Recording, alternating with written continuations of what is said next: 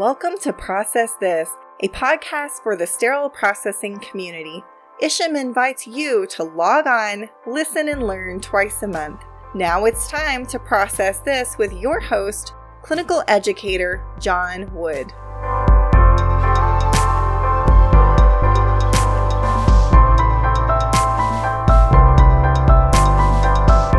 Welcome to the Process This podcast. This is episode number 53. Thanks for joining me today. We are in the middle of the season, the holiday season. And it feels like just yesterday, Thanksgiving Day, I was watching those stinking Raiders beat up on my Cowboys. Well, it got me thinking that this year is slipping away. But before it slips away, before it's gone, I just wanted to say from the board of directors, the Isham office staff, the educational team, and myself that we wish you and your family a happy holiday. We know you work hard and tirelessly giving patients the best possible care. So we thank you for who you are and what you do every day. So have a happy holiday and have a happy new year. So I have some news for you today. The call for presentations recently went out. So we are excited to welcome you to San Antonio, Texas for the 2022 Annual Conference and Expo. Now, the conference will provide a mix of educational workshops and presentations to showcase new ideas and methods of process improvement within sterile processing. If you would like to share education and information that directly relates to the sterile processing community and would like to educate your peers or have a compelling story that you think would benefit other professionals, then we're ready for your proposal. January 12, the presentations close. Submissions will no longer be accepted. So look for that email. It was sent on 12/8. And if you are interested in submit your presentation today, and I will see you in San Antonio, Texas.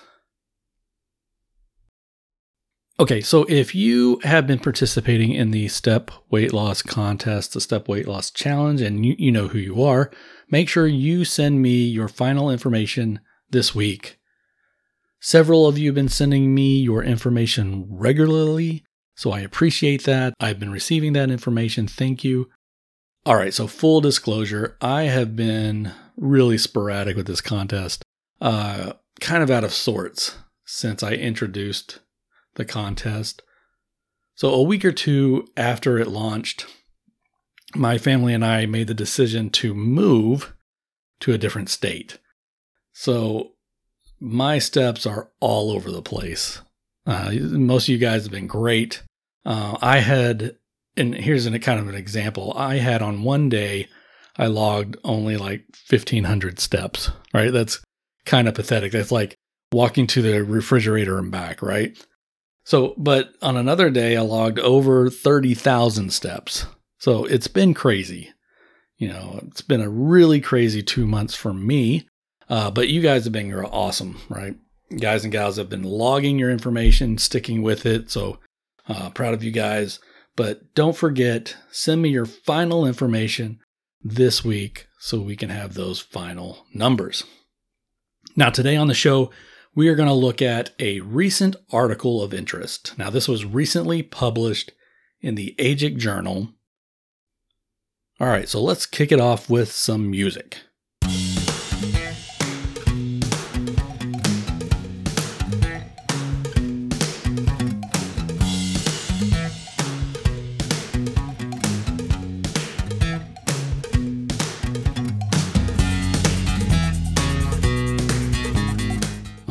Well, if you are not familiar with the AJIC, that's AJIC, AJIC is the American Journal of Infection Control. Now, this is a peer-reviewed journal published by the Association for Professionals in Infection Control and Epidemiology, better known as APIC. Now, most of you out there probably don't subscribe to the AJIC Journal, but there's a really good chance that your hospital infection preventionist does. So next time you see your hospital IP, ask them if they get the journal and is there anything in there that would be helpful for you. Now, if you are interested in reading this particular article in its entirety, then you're in luck. So if you receive the Insights email from Isham, then you have access to this particular article. Now, it can be found in the Insights issue, number 54, that was released on December 7th. Now, the article is the second article in the Insights, and it goes into this study. Now, when you're reading that from the Insights, there's a link, and the link reads, "Read the APIC press release here." It's a blue link, so press on that link, and when you press on that link, it goes to the press release, and then there's another link that's important, and the link is with the word data, and it's in blue, right? So click on that link, that data link, and then it's going to take you to the full article that we're going to go over today. Now, the article is titled "Droplet Dispersal in Decontamination Areas of Instrument Reprocessing Suites." And then credit for this article. So credit goes to Corey Ofsted, Christina Hopkins, Abigail Smart, and Marie Brewer. And the article calls the research a pilot project. And this pilot project was supported by a research grant from Healthmark Industries. And some of the detection supplies that were used in the pilot research was supplied by the Healthmark folks. Now, the highlights of this article are as follows. The pilot project was designed to assess splash risk associated with reprocessing. Manual cleaning generated droplets that traveled up to 5 feet from the sink. That's important. We'll talk about that later. Personal protective equipment did not prevent exposure to water or detergent. Now, that should be important for everybody, and everyone should be interested in that one, because they're suggesting that the PPE may not be working as it's supposed to. And then more research is done. So this pilot project identified that there is more research needed to bolster the evidence for the evidence base for guidelines. So I usually don't do this. So I usually don't go in and read, the entirety of the article. And I'm not going to read everything, but I'm going to hit some highlights. And I'm going to read a majority of it. But again, go back yourself and through that Insights and read this full article. It's very interesting. So the background, the potential for healthcare personnel exposure to splashes and airborne droplets in the course of patient care has long been recognized. Now there's a case study, and this case study is from 1974, and the report reads, "An endoscopist who was exposed to a patient fluids that splashed out of a biopsy port of a gastroscope into the provider's eye." Now the patient was infected with herpes, and the endoscopist developed a systematic herpes infection as a result of this exposure. Okay, I'm going to go ahead and stop right there. I'm going to shut it down. I don't need any more data, right? So the article goes on and lists some other case reports. I don't need any other information. I don't need any other case reports. Herpes of the eye? Nope. I'm going to wear all the PPE you want me to. I'm going to triple eye protect if I need to. Herpes of the eye? Are you kidding me? Oh, that would be horrible. I feel so sorry for that person. That is just miserable. Just talking about it makes me want to put on some eye protection. But if you need some more convincing, then you can read the other case reports in the article or history behind this. But for me, I'm sold. I'm protecting my eyes. And I really suggest that you do the same. All right, continue on. As we all know, personnel working in sterile processing or endoscope reprocessing departments are also at high risk for exposure to tissue, blood, patient fluids during decontamination of reusable medical instruments and equipment. Manual cleaning generally involves immersing instruments in water and detergent and scrubbing action, those brushing actions, flushing, suctioning, using power equipment like sprayers, to remove blood and tissue, patient secretions. I think this article really makes a strong case after reading all those and, the herpes of the eye, a strong case for hazard duty pay for our sterile processing folks. I'm just saying, I'm on board. I support you guys. All right, continue on. The standards and guidelines recommend several practices that minimize reprocessing exposures to splashes, such as brushing and scrubbing instruments while they remain under the surface of the water or the cleaning solution, and the use of that personal protective equipment, including shoe covers, gowns, gloves, face mask, eye protection, and head coverings. In additional guidelines, there's recommendations of physical enclosures of decontamination areas, and specifically a minimum of 3 feet separation between decontamination areas and clean areas to prevent cross-contamination. So if you were ever wondering where they get that 3 feet of separation, where does that data come from? Well, here you go. They're going to provide that for us. So the origin of the 3-foot separation recommendation was an outbreak investigation that involved a multi-resistant drug that infected 36 patients in Canada. 17 of those infected patients went on to die, and with 12 deaths attributed to the actual infection.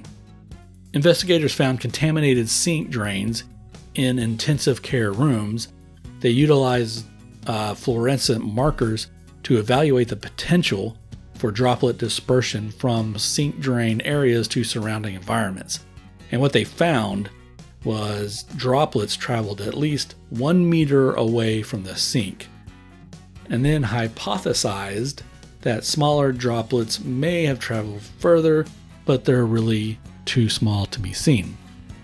Although this investigation did not involve instrument reprocessing areas, the findings from this study, from this investigation, have been used to support recommendations that 3 feet separation between dirty, wet areas and clean, dry areas is sufficient.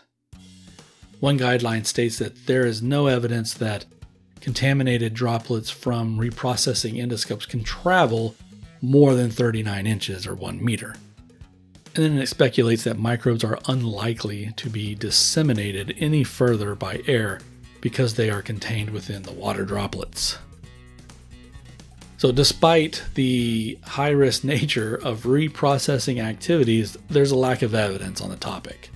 So a rigorous search identified that there were no peer-reviewed journal articles describing the exposure of personnel to blood-borne pathogens or viruses during manual cleaning in endoscopic or sterile processing department areas. Really sounds like there needs to be a whole lot more information or studies conducted.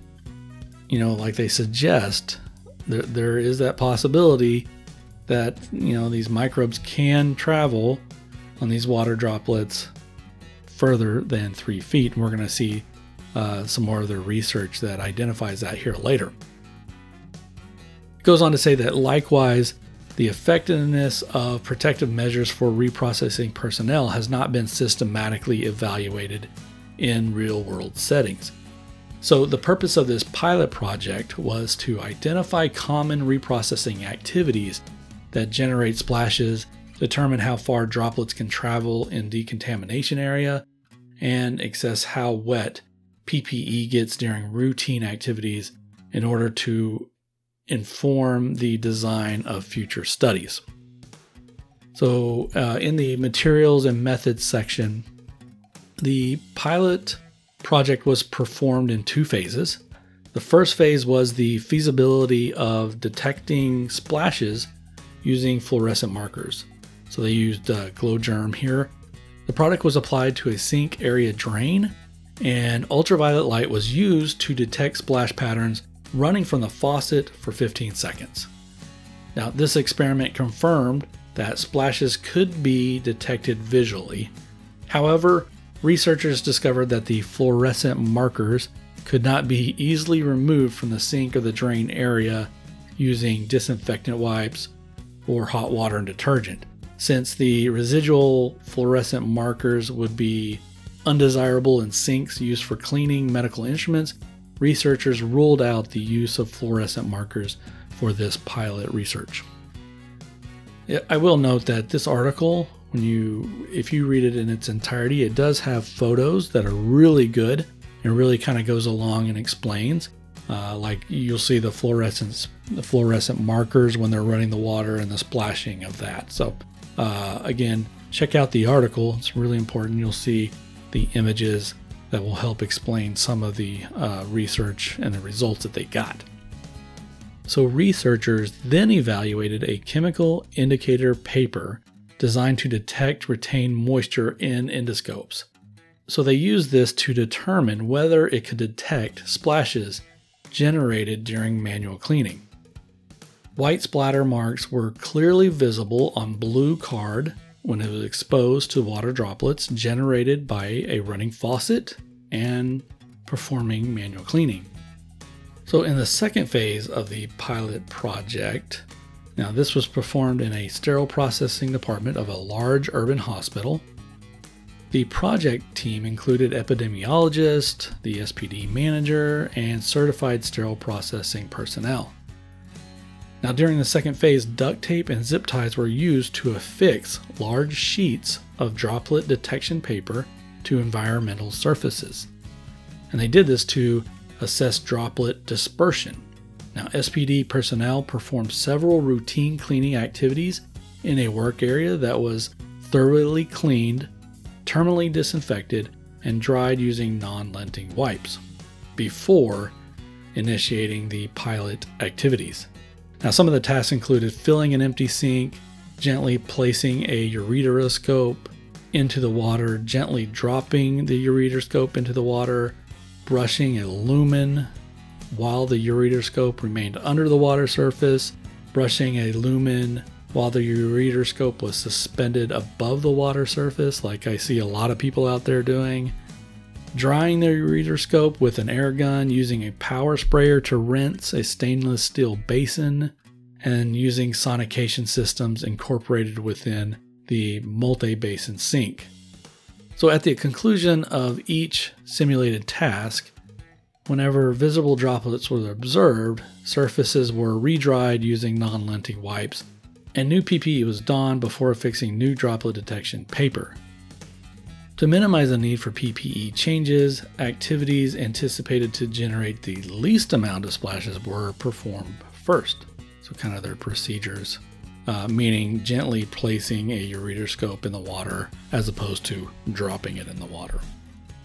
Sterilized instruments and single-use supplies were used to minimize exposure.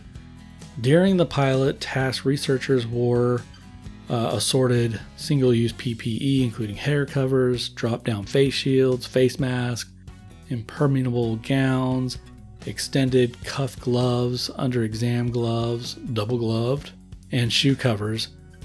Droplet generation was documented using photographs, videos, and observed by researchers. The endpoint were the generation of visible droplets, the distance of visible droplets dispersed, and PPE exposure to the droplets. So, they had the detection paper, moisture detection paper everywhere, on the PPE, everywhere you could think of. And again, you'll see that in the photos. So let's move on to the results of the pilot. Visible droplets were generated during every tested reprocessing activity except running the sonication sink.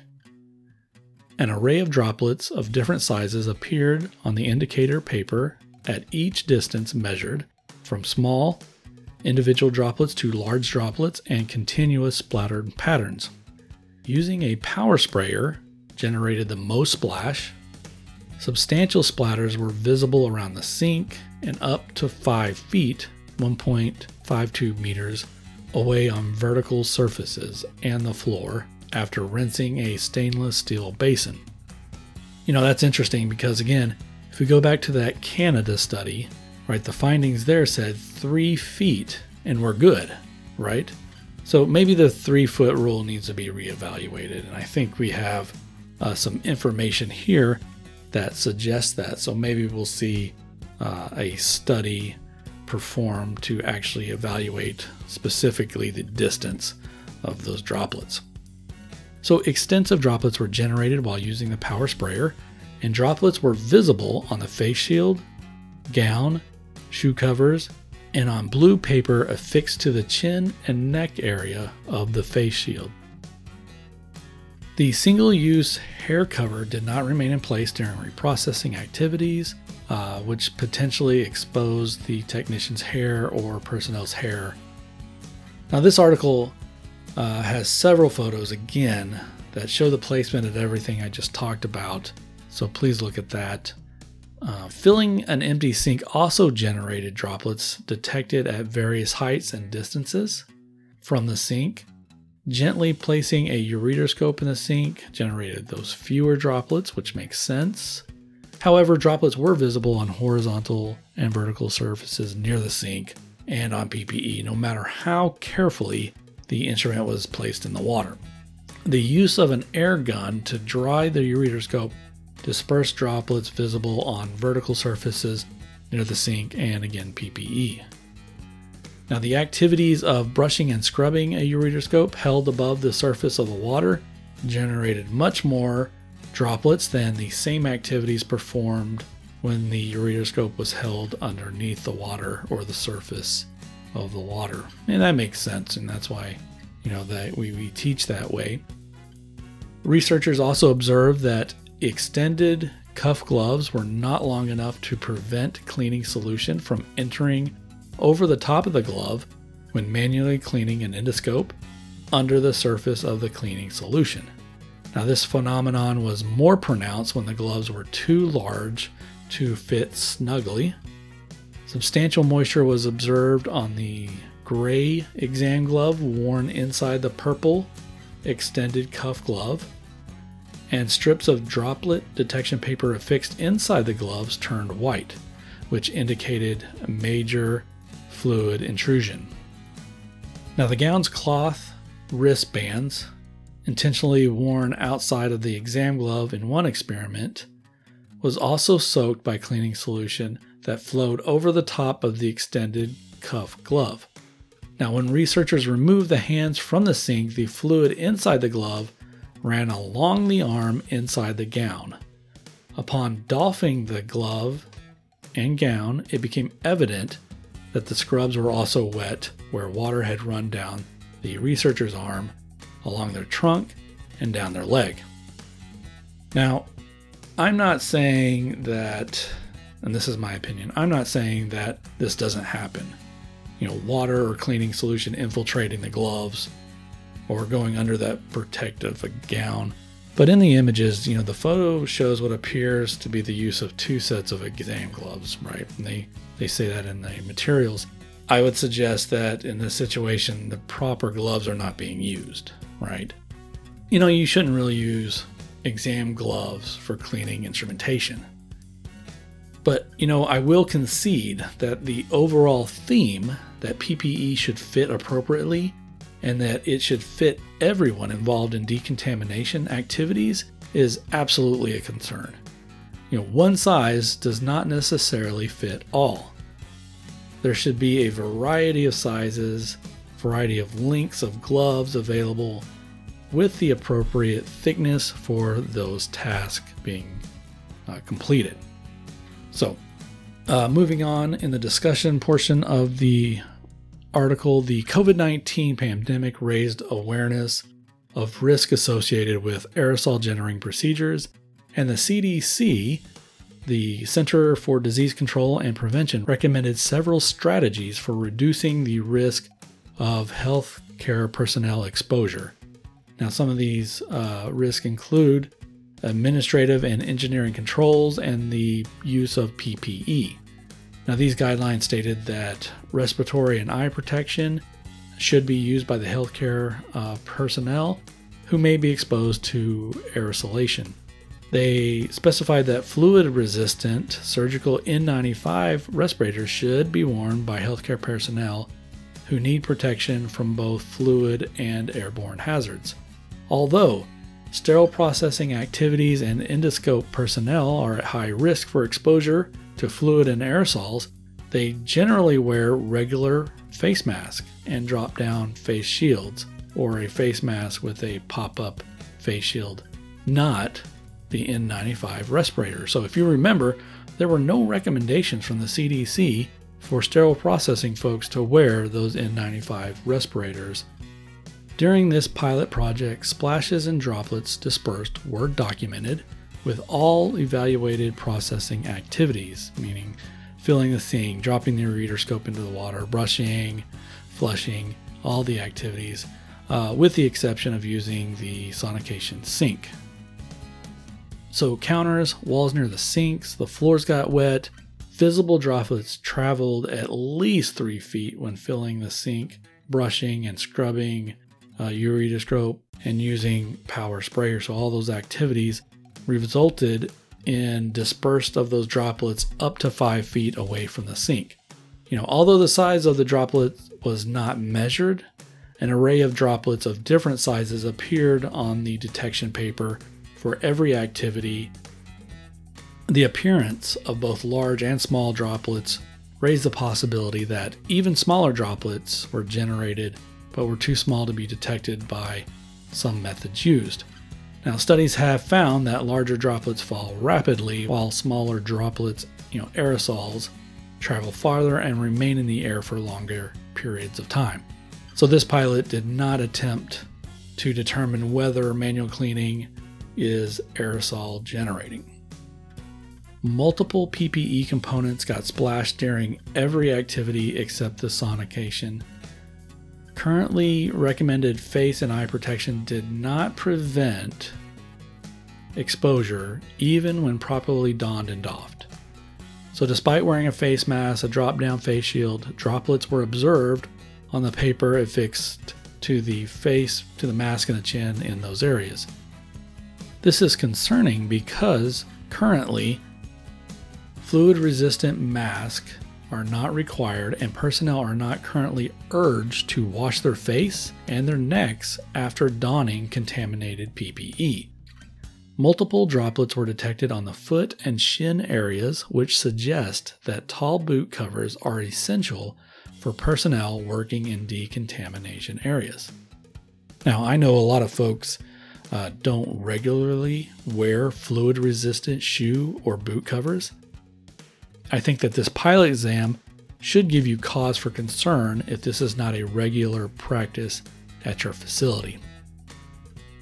Now, the front of the arms of the gowns were saturated with water within a few seconds after initiating manual cleaning, highlighting the importance of liquid impermeable gowns. This pilot also confirmed that sterile processing technicians' assertion that double gloving was essential to prevent hand and arm exposure to cleaning solution and rinse water. Researchers found that the most effective way to prevent hand and arm skin exposure was to don an exam glove, then don a gown with a thumb hook, not with a cloth wrist cuff, followed by an extended cuff glove pulled as high as possible over the sleeve. So the conclusions of the article, this pilot project found that routine processing activities generated substantial splashing with droplet dispersal of 5 feet from the decontamination sink. Currently recommended PPE did not adequately protect sterile processing personnel from exposures to clean water and cleaning solutions during simulated activities, which would be presumed to be highly contaminated during normal daily activities. In the context of PPE shortages like those seen during COVID-19, reprocessing personnel should be prioritized with regards to high-quality, well-fitting PPE and training on using and doffing to protect them against splash exposure. In addition, manufacturers should be encouraged to develop engineering solutions that reduce the risk of personnel exposure and cross-contamination, including barrier systems, automated processes, or methods whenever possible, as recommended by the World Health Organization. Our experiments documented the generation of droplets when IFUs and guidelines were followed, given these findings, more research is needed to support the development of evidence-based guidelines and instructions for safely reprocessing medical instruments. So here we have a great article. We can always use articles like these to support sterile processing, making the workplace, and in this case, the decontamination area, a safer place for professionals that work there every day. Great article. I encourage you to go check it out and see how you can apply the information in this pilot project to your sterile processing department.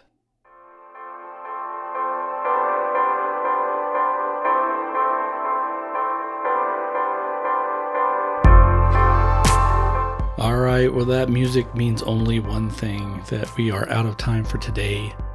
Thank you guys for sticking with me. Thank you for listening to this important research information being done in sterile processing to help us in our profession.